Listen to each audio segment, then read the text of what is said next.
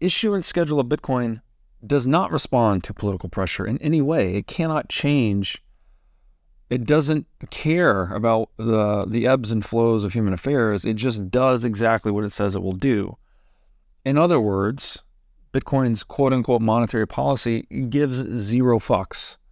And this is so important in a world where where central banks are just adding zeros to a database to steal wealth systemically, right? You have to have a zero fucks money to prevent central bankers from just adding zeros to a database to steal your wealth. There is no other answer. And what do I mean by that? What do I mean by zero fucks money? It's a money that cannot be confiscated, it cannot be inflated, and it cannot be stopped. Like this is what we need to throw off the yoke of central bank tyranny once and for all.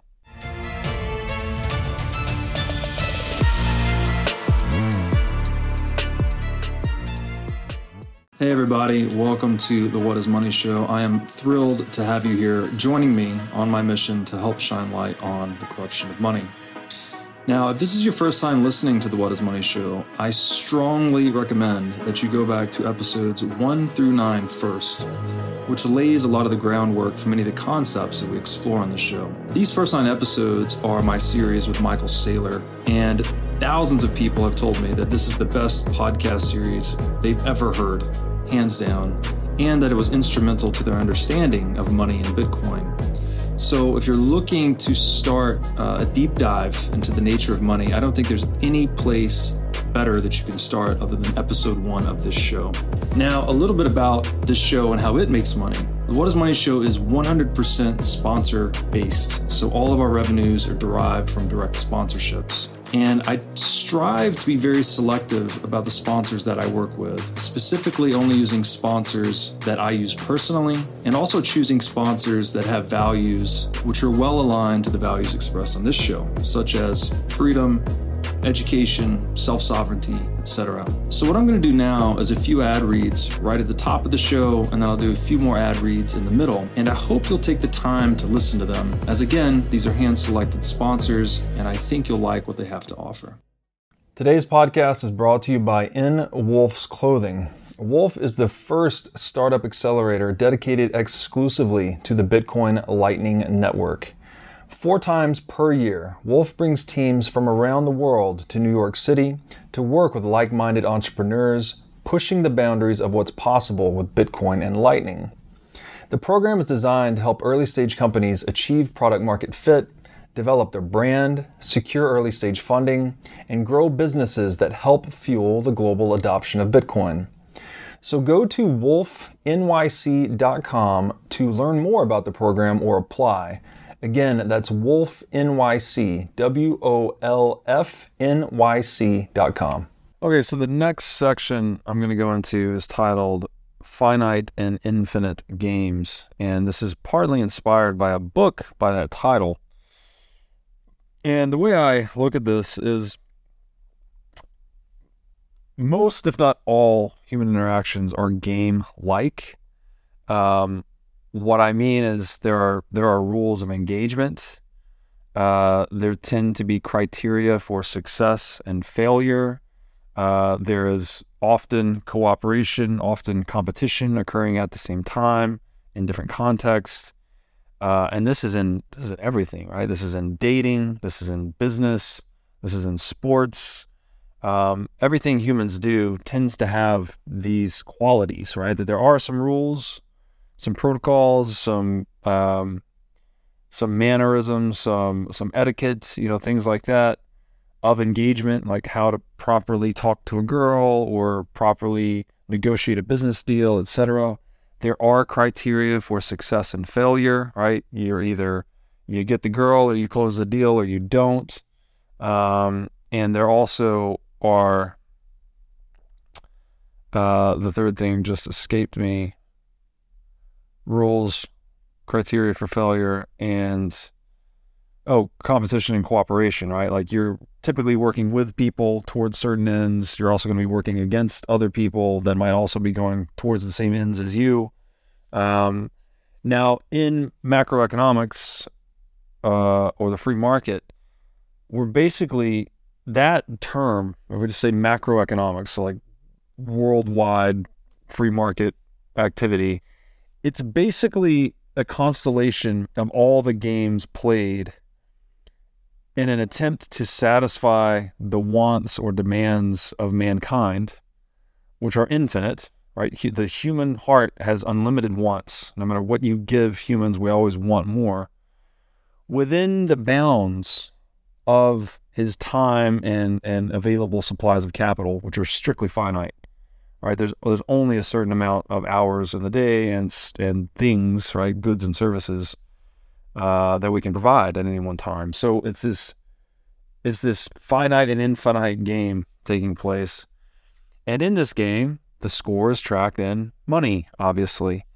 And to use lingo from that book, which is titled Finite and Infinite Games, there's basically two types of economic games.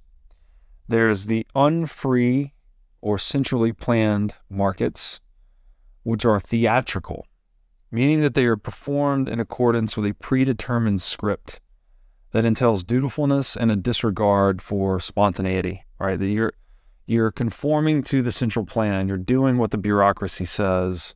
You're just following orders, right? That's one way of playing economic games. The other way, and this is obviously bad, right? This is all the atrocities, for instance, that Nazis perpetrated on other ethnic groups. Oftentimes when the soldiers were asked like why they did it, they would often say they're just following orders, right? So this theatrical game can have very atrocious consequences. And on the other hand, we have free markets, which are much more dramatic in nature, meaning that they are spontaneously enacted in the present, and they're according to consensual and adaptable rules, right? These are not imposed rules. These are people kind of freely selecting what the boundaries, proper boundaries should be, and changing them as needed. It's much more play. It's much more like play. When you see kids playing on the playground, they're kind of making the rules up as they go, and it's a self-regulated type of thing. Whereas a bureaucracy, right, where you're just told what to do, there's penalties if you don't do it. That's something much more like an unfree market. A good example of a dramatic market space is something, very far from state interference, like software development, where you see developers and entrepreneurs freely adopting the rules, the tools, and the protocols that best serve them or their customers, right? There's not a lot of dictates, and this is changing a little bit as the state kind of catches up to some of these digital players, but at least in the early days, these rules and tools were freely selected, and the games that were played in software development tended to be much more dramatic in nature and less theatrical. And so, somewhat simply, to sum it up, you get theatrical games that are governed by imposed rules, right? It's tyrannical in this way. It's like do this or else. Whereas rule sets for dramatic games are consensually and voluntarily adopted based on individual sovereignty, right? Which is kind of the opposite of tyranny. It's just individuals can choose for themselves what works best. Now, from a moral perspective, it's very clear that individual sovereignty is always superior to tyranny, right? I think this is basically true in every moral system, right?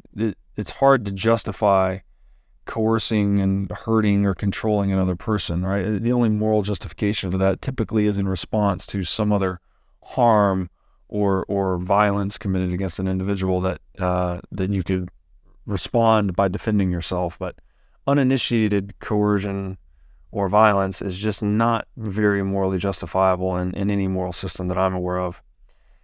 What's less known, though, is that from a much more practical perspective, that tyranny is actually much less energy efficient than individual sovereignty as well. And the reason is, this gets into some work that I learned secondhand through Jordan Peterson, who's referring to the work of Jean Piaget, who's what did he describe himself as? And a genetic epistemologist, I believe, and he's a very interesting guy. I've read a little bit of his work, very brilliant thinker. But he drew a line between equilibrated and disequilibrated games.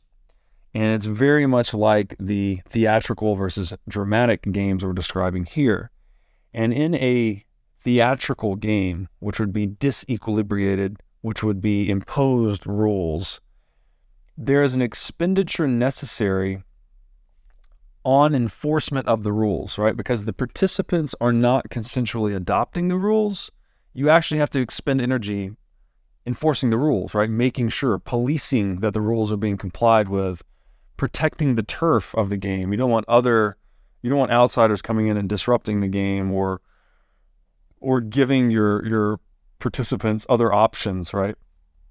So there's this energy expenditure necessary to preserve the integrity of the game because it's imposed and it's not consensually adopted. Now, in an equilibrated game, which would map onto a dramatic game in the finite and infinite game terms, these are rules that are consensually adopted, right? All the players want to be there. They're willing. They've consensually adopted the boundaries. So therefore, there's no need to enforce the rules, right? There's no policing necessary, no turf protection, no expenditure on enforcement necessary because everyone wants to be there, right? They chose the rules themselves and they're playing by them accordingly. So the argument here is that the equilibrated dramatic game always outcompetes the disequilibrated or theatrical game. Another way to think about this is the open network, right? The open source network that it's free to opt into or opt out of or fork and create a new one, do whatever you want, will always outcompete the network that is closed source, right? That has to protect its boundaries and its turf and enforce its rules on players that don't want to be there. And what do we have when we're looking at Bitcoin versus fiat currency? Well, we have an equilibrated versus a disequilibrated game, right? Bitcoin is open. All its rules are consensually adopted. Individual nodes actually choose the rules they want to run, and the net consensus of all of them is Bitcoin. Whereas in fiat currency, you have legal coercion used to trap people into a fiat currency system and impose and police rules on them. So there's a strong argument here to be made that this less energy efficient system, the disequilibrated theatrical fiat system, will inevitably be outcompeted by the open, dramatic, equilibrated Bitcoin system. And so, and this is also like when you talk about capitalism versus socialism, right? You look at U.S. capitalism, although it's not true capitalism, has heavy state interference, it still economically outcompeted Soviet Russia in the 20th century. That is a big example of this equilibrated versus disequilibrated game competitive dynamic.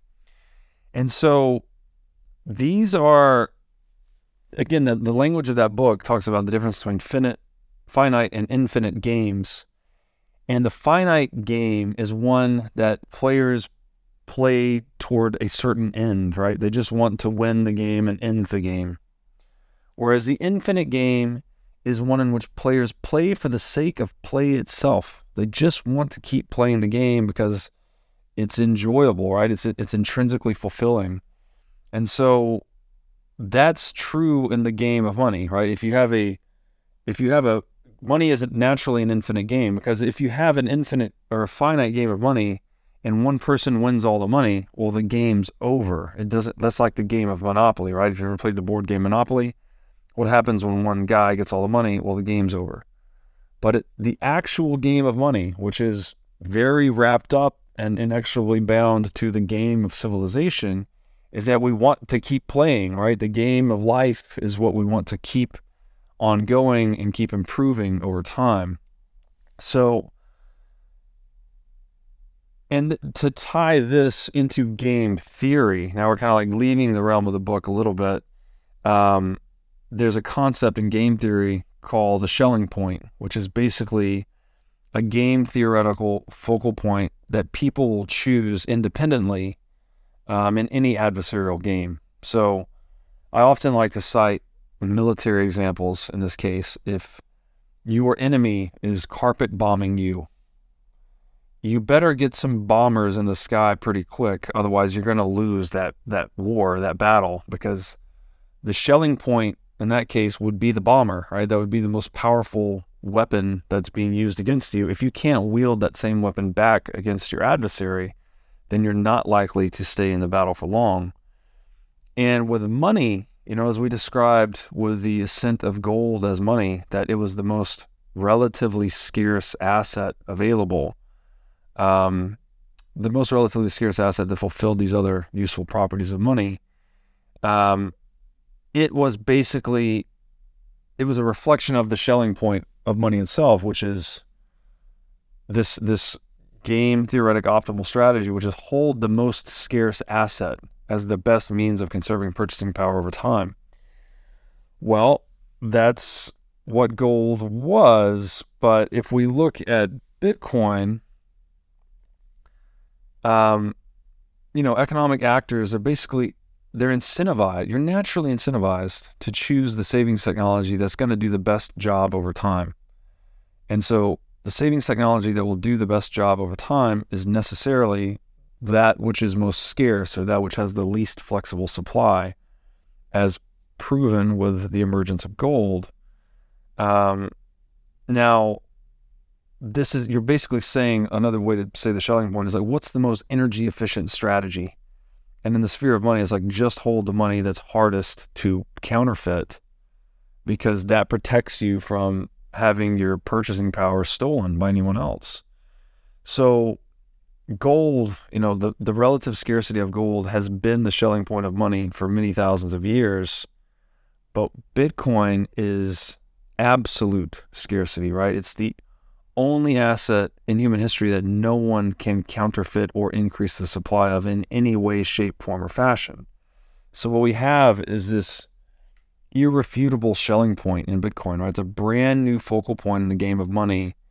That's a singular, unshakable strategy, right? And it's again, like zero. It's tapped into something that's absolute. There's not even a conceivable strategy that can outcompete that. It's 0% money supply growth is like zero in the framework of mathematics. So I have a little quote here that I'll read that hopefully captures it well. I wrote that a distant digital descendant of zero, the invention of Bitcoin represents the discovery of absolute scarcity for money, an idea as equally unstoppable. So, yeah, there these, through the lens of game theory, right? It was much more energy efficient and therefore competitively advantageous for merchants to use the zero-based Hindu-Arabic numeral system, which led to its proliferation, in the same way that is much more advantageous for savers to use absolutely scarce money, which is Bitcoin, which is leading to its proliferation, especially as other currencies are being debased more and more rapidly, right? That actually increases the pain on savers, which motivates them to move their purchasing power into alternatives. So to try and bring like all of this back together, this symbol for absolute nothingness that was discovered in zero, I think the absolute scarcity that Bitcoin symbolizes is also special and similarly impactful. As we said, it was gold that had the most inelastic money supply. That's what made it become money. Bitcoin is now the perfectly inelastic money supply, right? 0% monetary growth. It's a perfect reflection of time, which is what money is intended to emblematize in the first place.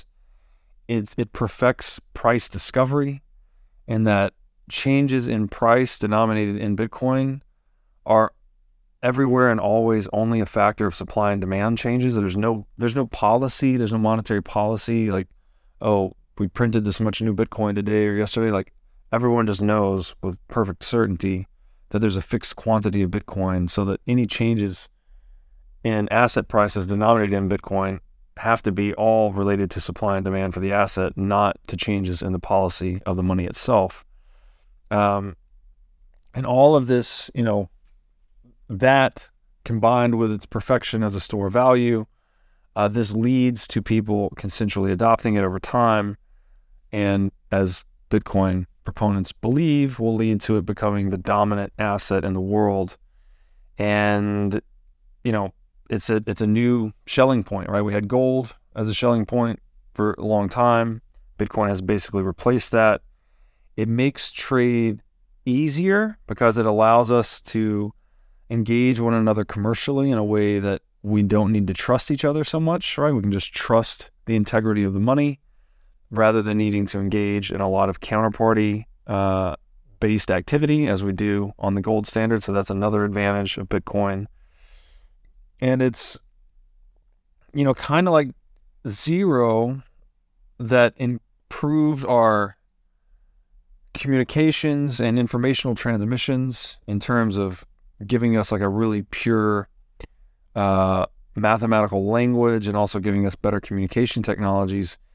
Bitcoin purifies price signals, right? Again, we just get pure information. You get all signal and no low to no noise. And so the game of money changes as a result, right? The old game of money, it was always hold. It's still the same thing, actually. It's hold the most scarce asset, hold the most scarce monetary technology. And that's always been gold. But since Satoshi delivered us this gift in 2009, it's now Bitcoin. So all of this said to point out that it is hard to understand, right? You have to cover a lot of history. Again, it's very interdisciplinary. But hopefully this little journey can help you see that the goal of money now is to occupy the most territory on the only absolutely scarce monetary network in existence, which is Bitcoin itself. Now I'd like to tell you about our sponsor, iCoin Technology. iCoin has just released a sleek new hardware wallet. It looks like a mini iPhone with a little touch screen and camera on it. The device has no Wi-Fi, no cellular connection, no GPS. It's a strictly physically cold hardware wallet. Like I said, it's got a high-res 3-inch touchscreen. It's got a camera for air gapping the wallet. It's got optional Bluetooth compatibility. And it's really a brand new UI, UX experience for a hardware wallet, making it very accessible, easy to use, not intimidating. And as we always talk about on this show, the only way you can truly own your Bitcoin is by having it in self-custody. So you need a device like iCoin Wallet to truly own your Bitcoin. Go to iCointechnology.com today and use promo code Bitcoin23 for 30% off of this new sleek hardware wallet. Now I'd like to tell you about our sponsor, CrowdHealth. CrowdHealth is a Bitcoin-enabled alternative to legacy health insurance. Now let's face it, legacy health insurance is an absolute scam. Nobody can explain this better than the legendary comedian Chris Rock. Insurance. You got to have some insurance. You got to. That's an insurance. They shouldn't even call it insurance. They should just call it in case shit. Like, I give a company some money in case shit happens. Now, if shit don't happen, shouldn't I get my money back? So with CrowdHealth, instead of just paying premiums that you'll never see again, you can hold part of this pool of savings in dollars and in Bitcoin through CrowdHealth. And when you have a health event, you can draw against this pool of communal savings. So go to joincrowdhealth.com/breedlove to learn more or sign up. Now I'd like to tell you about our sponsor, Wasabi Wallet. With Wasabi Wallet, you can receive, send, and store Bitcoin privately. In Wasabi Wallet, your transaction history and wallet balance are completely hidden. Wasabi Wallet is easy to use. All of its privacy features are built in by default, and it works with any amount of Bitcoin. Wasabi users can make CoinJoin transactions together with BTC Pay server users or Trezor Suite users. For BTC Pay server users, they can make payments directly inside of a CoinJoin, And for Trezor Suite users, you can make coin joins directly on a hardware wallet. These features result in fee savings and security improvements for both sets of users. So go to wasabiwallet.io today to download the state-of-the-art Bitcoin privacy wallet. Okay, so the next section I'm going to go into is titled A New Epoch for Money. And as I've covered a lot, historically, in terms of monetary technologies, the precious metals were the best things we had in terms of satisfying money's 5 critical properties, which are divisibility, durability, recognizability, portability, scarcity. Of the monetary metals, gold was the most scarce. So that's why it outcompeted everything else. And it's in that ascension of gold that we're being told something. We're being told that this distributed computing system that we call the free market, it was trying to zero in on the most scarce thing that was also divisible, durable, recognizable, portable, right? It's looking for the best store of value that also satisfies the other properties of money. And it's, that's what free markets do, actually. They're always zeroing in on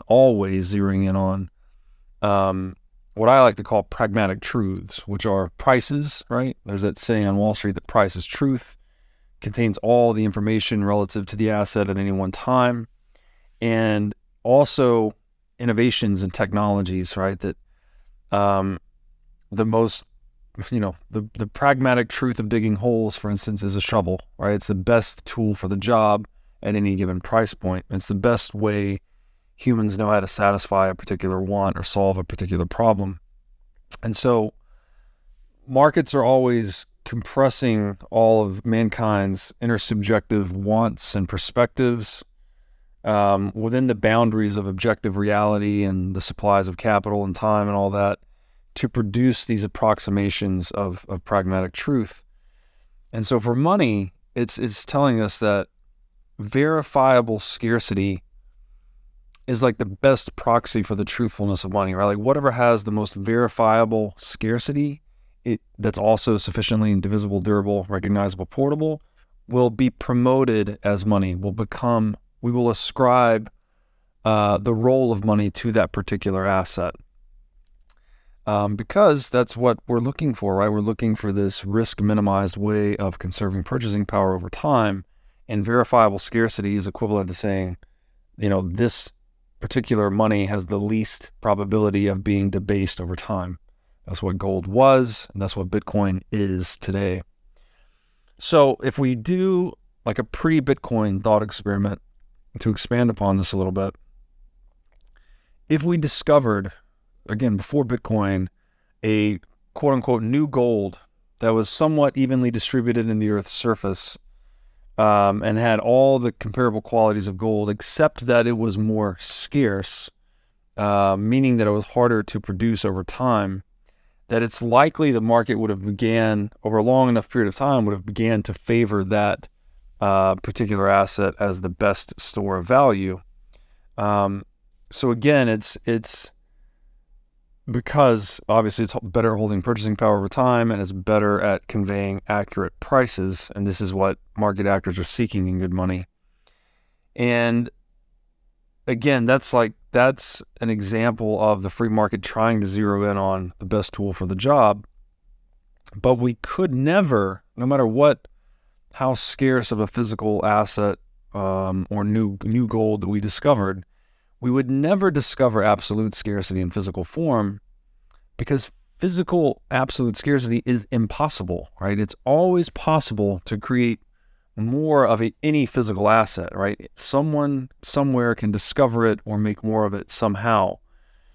The only known composition of absolute scarcity is digital, right? It's the only form that we know of.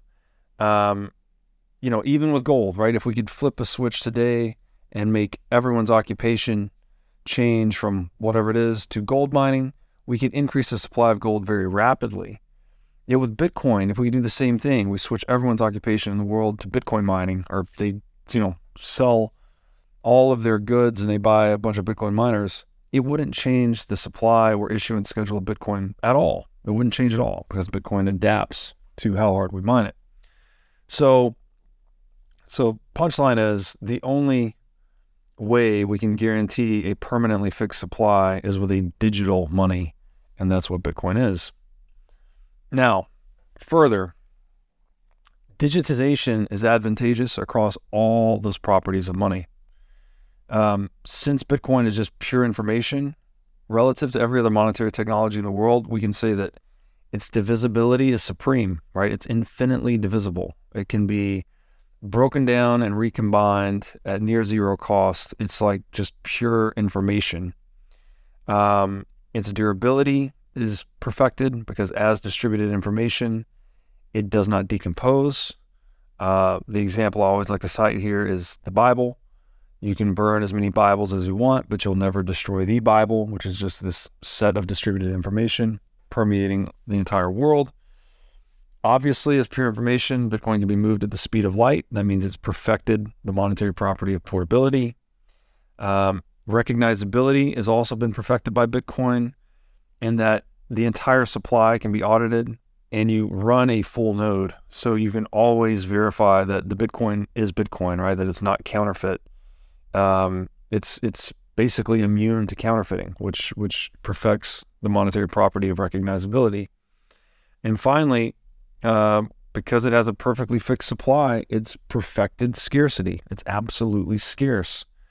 So, again, this is another angle. Like we looked at Bitcoin, its emergence with path dependence and four-sided network effects, and a first mover advantage that all seemingly make it insurmountable or undisruptible. Here's another perspective on it. Looking at it through the monetary property lens, it's maximized or optimized all the properties of good money. So that makes it, absolutely scarce digital money like Bitcoin seems to be indomitable in the marketplace. There's not really a conceivable way that a new technology could disrupt it or supplant it. Another way to think about it is like Satoshi left no design space for anyone to introduce a superior feature. And even if they did, Bitcoin does retain this ability as open source software to adapt, right? If there were some new monetary property that were discovered and it was determined to be important, Bitcoin still retains the capacity to adopt such a feature. So, scarcity, it's essential to the utility of money, and therefore a zero growth terminal money supply represents perfect scarcity, right? It's perfect, which makes Bitcoin, for the other reasons we just mentioned as well, it's as near a perfect monetary technology mankind has ever had. And so this is it's a major breakthrough. And we see this in the meteoric rise of Bitcoin's price. And no one knows how to stop this, right? There's a reflexivity occurring here, which means that the longer Bitcoin continues to do exactly what it says it will do, the more humans will anticipate it to continue doing exactly what it says it will do, against a backdrop of all these other currencies being debased and failing and being used to steal purchasing power from savers. It just gradually shifts over time, right? People start to see the writing on the wall, whether it's through the pain of hyperinflation or other forms of government intervention or oppression. People learn, right? They learn through the pain or through education, and they start to move their wealth into the risk minimized asset. So, to try and summarize a lot of this that we've just talked about with Bitcoin, the invention of Bitcoin represents a discovery, what I like to call absolute scarcity. You could also call this absolute irreproducibility, and that you cannot produce Bitcoin. It's a fixed supply. It occurred due to a very specific sequence of events. Any attempt to try and disrupt that just doesn't, again, theoretically it won't work. And then we also have the proof point of Bitcoin Cash. Due to path dependence, absolute scarcity, as I argue in this essay, is a one-time discovery, just like heliocentrism or any other major scientific paradigm shift.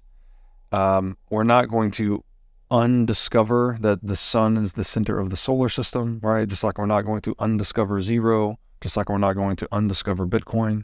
So it's an idea that's not really going anywhere. And in a world where that idea already exists, the idea of launching a competitive proof of work chain due to path dependence and all the things we mentioned earlier just is not possible. So Bitcoin really can't be replicated or disrupted by any other proof of work consensus mechanism. And so at this point, it seems Bitcoin is as resistant to disruption as the number zero itself. And if we wanted to speculate on like the nature of a true Bitcoin killer, we would need an unprecedentedly organized group of human beings to force a change. The U.S. government couldn't even force people to switch from the standard measurement system to the metric system, right? You would need some unprecedentedly organized group of humans to like physically force everyone to switch away from Bitcoin. And it's just something that's not even historically, there's no historical example of that, nor is it conceivable to organize humans to such a degree. And so it looks like for the same reasons, same economic reasons, we had one gold, right? One analog gold became the dominant money in the world. We're very likely to only have one digital gold. And that appears to be a race that Bitcoin has already run and won. And so, this is kind of same, we're back to this like energy efficiency aspect and competition among competing ideas and technologies. It's like the same reason that zero-based numeral system outcompetes inferior numeral systems, or that capitalism outcompetes socialism. Absolute scarcity outcompetes all forms of relative scarcity when it comes to money. And, looking kind of back to zero a little bit, in the same way numbers are the fundamental abstractions that rule our world, money is the dominant abstraction that governs our actions, right? It arises naturally as the most tradable thing in society. It's scarcity that enables money to hold value across time. Scarce money accrues value as our productivity expands, so there's always a huge incentive to save in the scarcest money you can get your hands on. And so therefore, the most scarce money that's otherwise divisible, durable, recognizable, and portable wins, right? It wins in free market competition. So if it's the most relatively scarce money that wins over time, then what is Bitcoin as absolutely scarce money? Well, it's like what zero is to math, absolute scarcity is to money. It's this astonishing one-time discovery. The implementation and it's emblematic of the void itself, right? We've discovered or invented, whatever you want to say, another absolute in the same way that we found zero. And it's a window or a symbol of the void itself, much like its predecessor zero. And,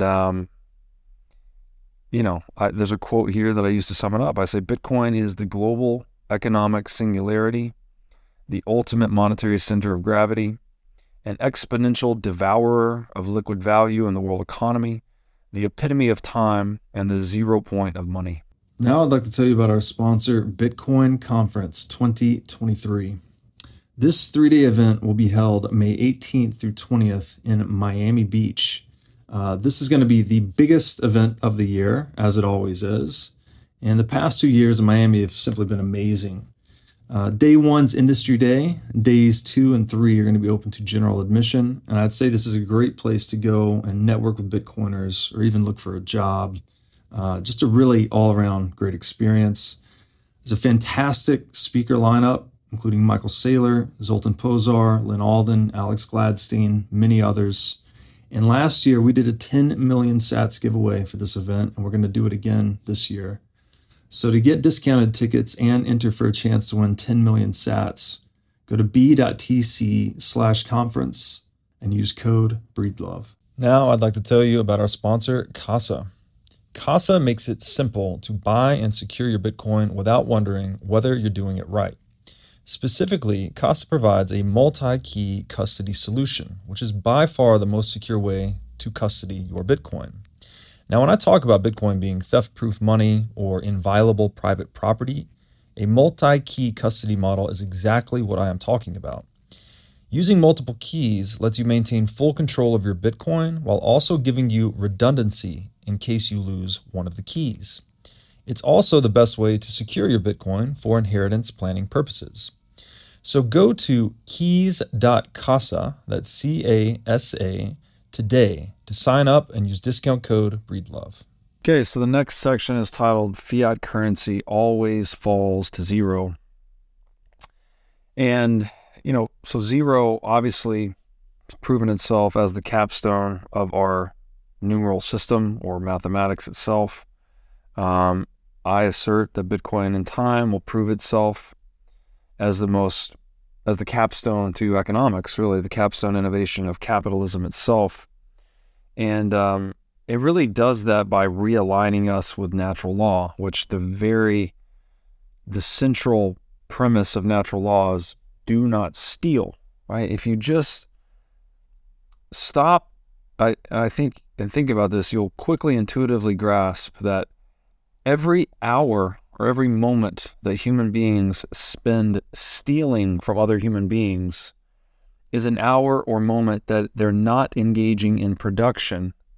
So therefore, every hour spent stealing is a net decrement to productivity, right? We're decreasing human potential and productivity with every act of theft. Further, every act of theft is a disincentive for producers to produce and to be productive. Because if I can't keep the fruits of my labor, then why would I be incentivized to be productive, right? So the extent to which I can keep all the fruits of my labor is the same extent to which I am incentivized to be productive. This is what natural law says. It says, do not steal.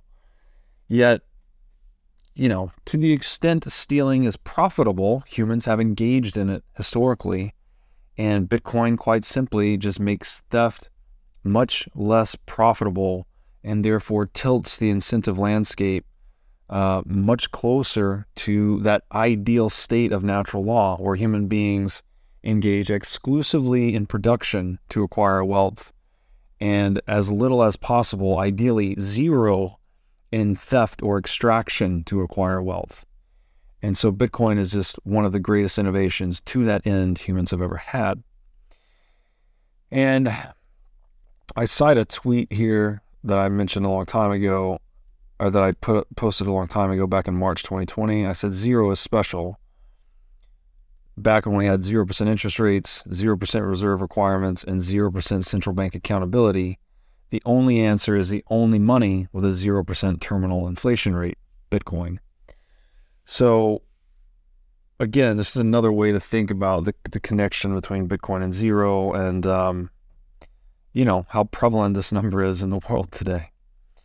So central planning, we already know that it's common sense in the West, the central planning doesn't work. We've got a lot of theory, as do we have empirical evidence that it fails in every market space, yet we still have it in the market for money. It's a tyranny, right? It's a tyrannical hierarchy.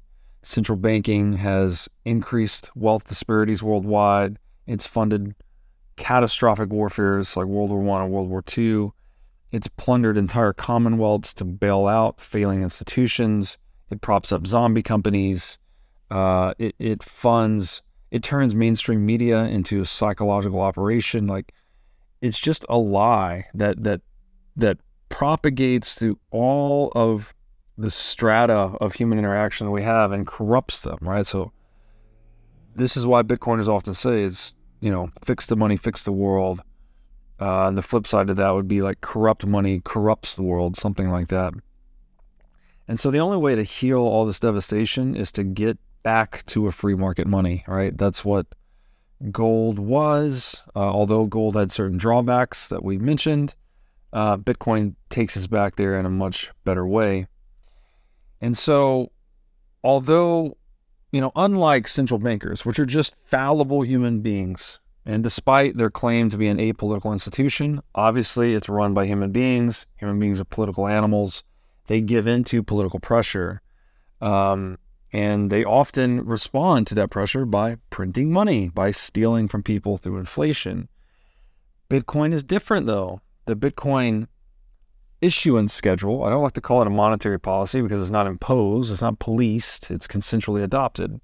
The issuance schedule of Bitcoin does not respond to political pressure in any way. It cannot change. It doesn't care about the ebbs and flows of human affairs. It just does exactly what it says it will do. In other words, Bitcoin's quote-unquote monetary policy gives zero fucks. And this is so important in a world where where central banks are just adding zeros to a database to steal wealth systemically, right? You have to have a zero fucks money to prevent central bankers from just adding zeros to a database to steal your wealth. There is no other answer. And what do I mean by that? What do I mean by zero fucks money? It's a money that cannot be confiscated, it cannot be inflated, and it cannot be stopped.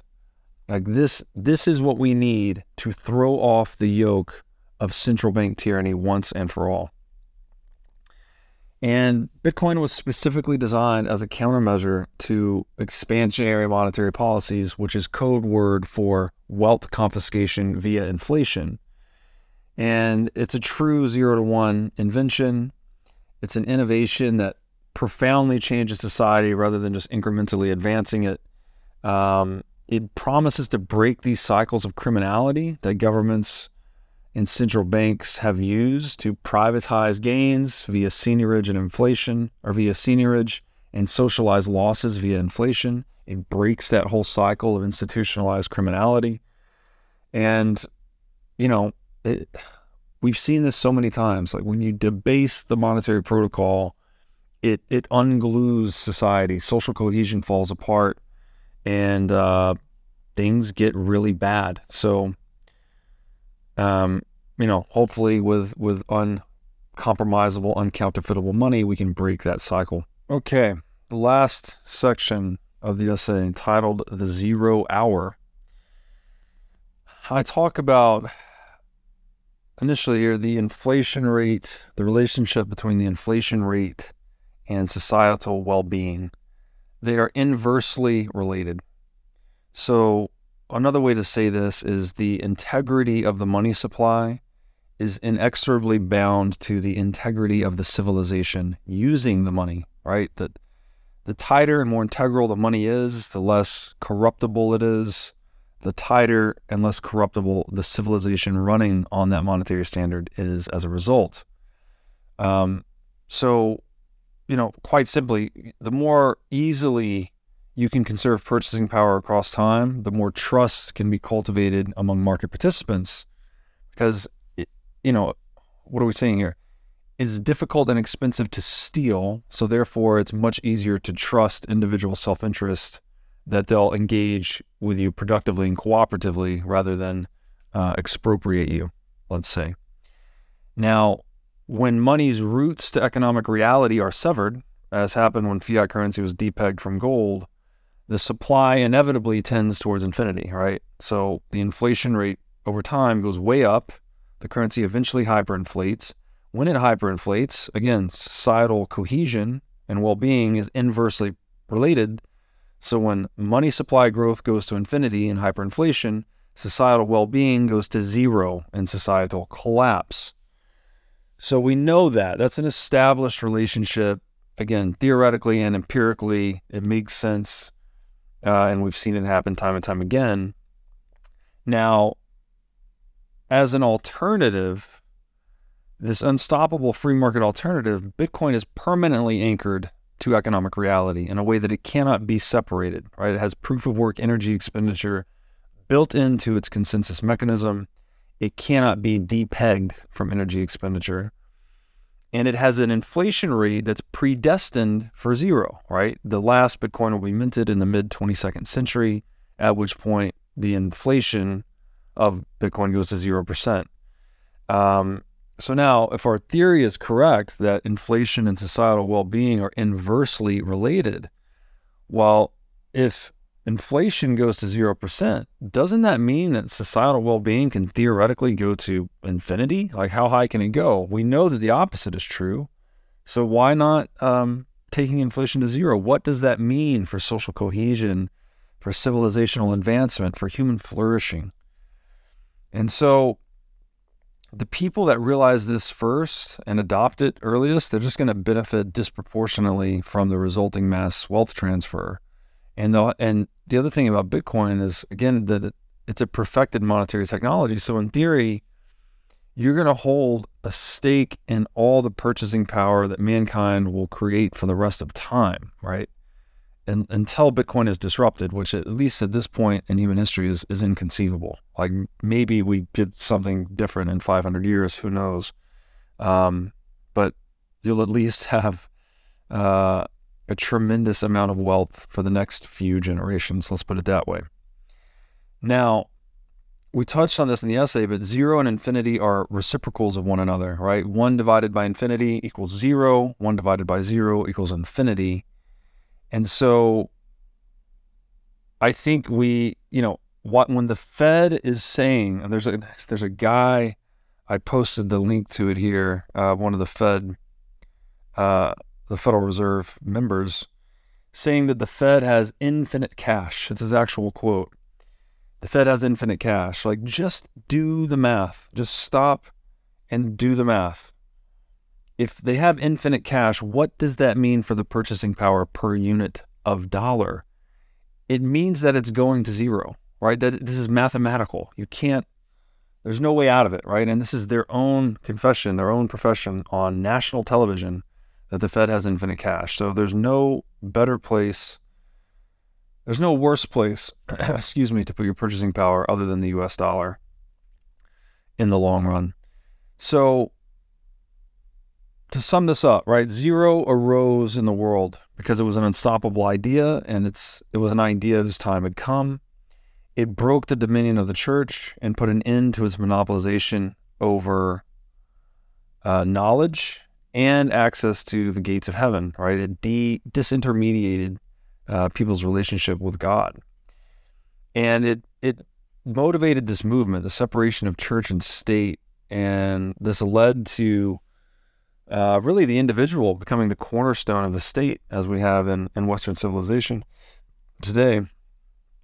And behind this came an unprecedented boom in scientific advancement, wealth creation, worldwide well-being. And, as I've tried to argue in this essay, I think Bitcoin is a similar idea whose time has come. The idea of absolute scarcity comes at a time when the scarcity of all monies worldwide are being rapidly compromised to steal from people and impose certain political agendas. And it's breaking the siege of central banks on individual financial sovereignty and invoking a movement of its own, right? The separation of money and state as its revolutionary banner, and hopefully reinvigorating or energizing the rise of natural law and adherence to its core principle of do not steal, by virtue of it being very hard to steal, right? It's just an incentive schema that tilts people towards natural law and away from statism and central banking. And there's a quote here that I wrote to try and capture all this. I wrote that only unstoppable ideas can break otherwise immovable institutions. Zero brought the church to its knees, and Bitcoin is bringing the false church of the Fed into the sunlight of its long-awaited judgment day. So, Bitcoin, zero, these are both emblematic of the void, the realm of pure potentiality from which everything springs, this nothingness from which everything effervesces and to which all possibility finally collapses. They're unstoppable ideas that were gifted to mankind, right? A true something for nothing, right? We got zero for basically for nothing, right? Brahmagupta just gifted it to us as Satoshi gifted us Bitcoin. And in a world where central banks are running with zero accountability, They have the specter of infinite cash that they're flagrantly broadcasting. And, thereby raising the specter of hyperinflation. I mean, it's not even a specter at that point. It's a guarantee. If you're saying you have infinite cash, you're going to hyperinflate the currency. It's the same thing. In that world, right, and nothingness, right, the nothingness that Bitcoin represents may prove to be the greatest gift we could ever receive at this time in history. So, I would like to thank you, Brahmagupta, you ancient mathematician, you, for giving us zero and creating this wonderful age of modernity. And I would like to thank you, Satoshi Nakamoto, wherever you are, for giving us the wonderful invention of Bitcoin and the discovery of absolute scarcity for money. And that is it. I hope you enjoyed this commentary on the number zero in Bitcoin. I really enjoyed writing this piece. I'm not sure where the idea came to me from. Actually, it's one of those strange things where I thought about it for a long time and it just hit me like a flash of insight that there was a deep connection between these two phenomena. And like I said, this is my most popular written work. I look forward to doing more of these. I'll do more of these essays where I read the entire thing and then provide some commentary. So let me know what you think about this in the comments. Thank you all so much for supporting my work and following my work. I really appreciate it. And I will see you back here again soon.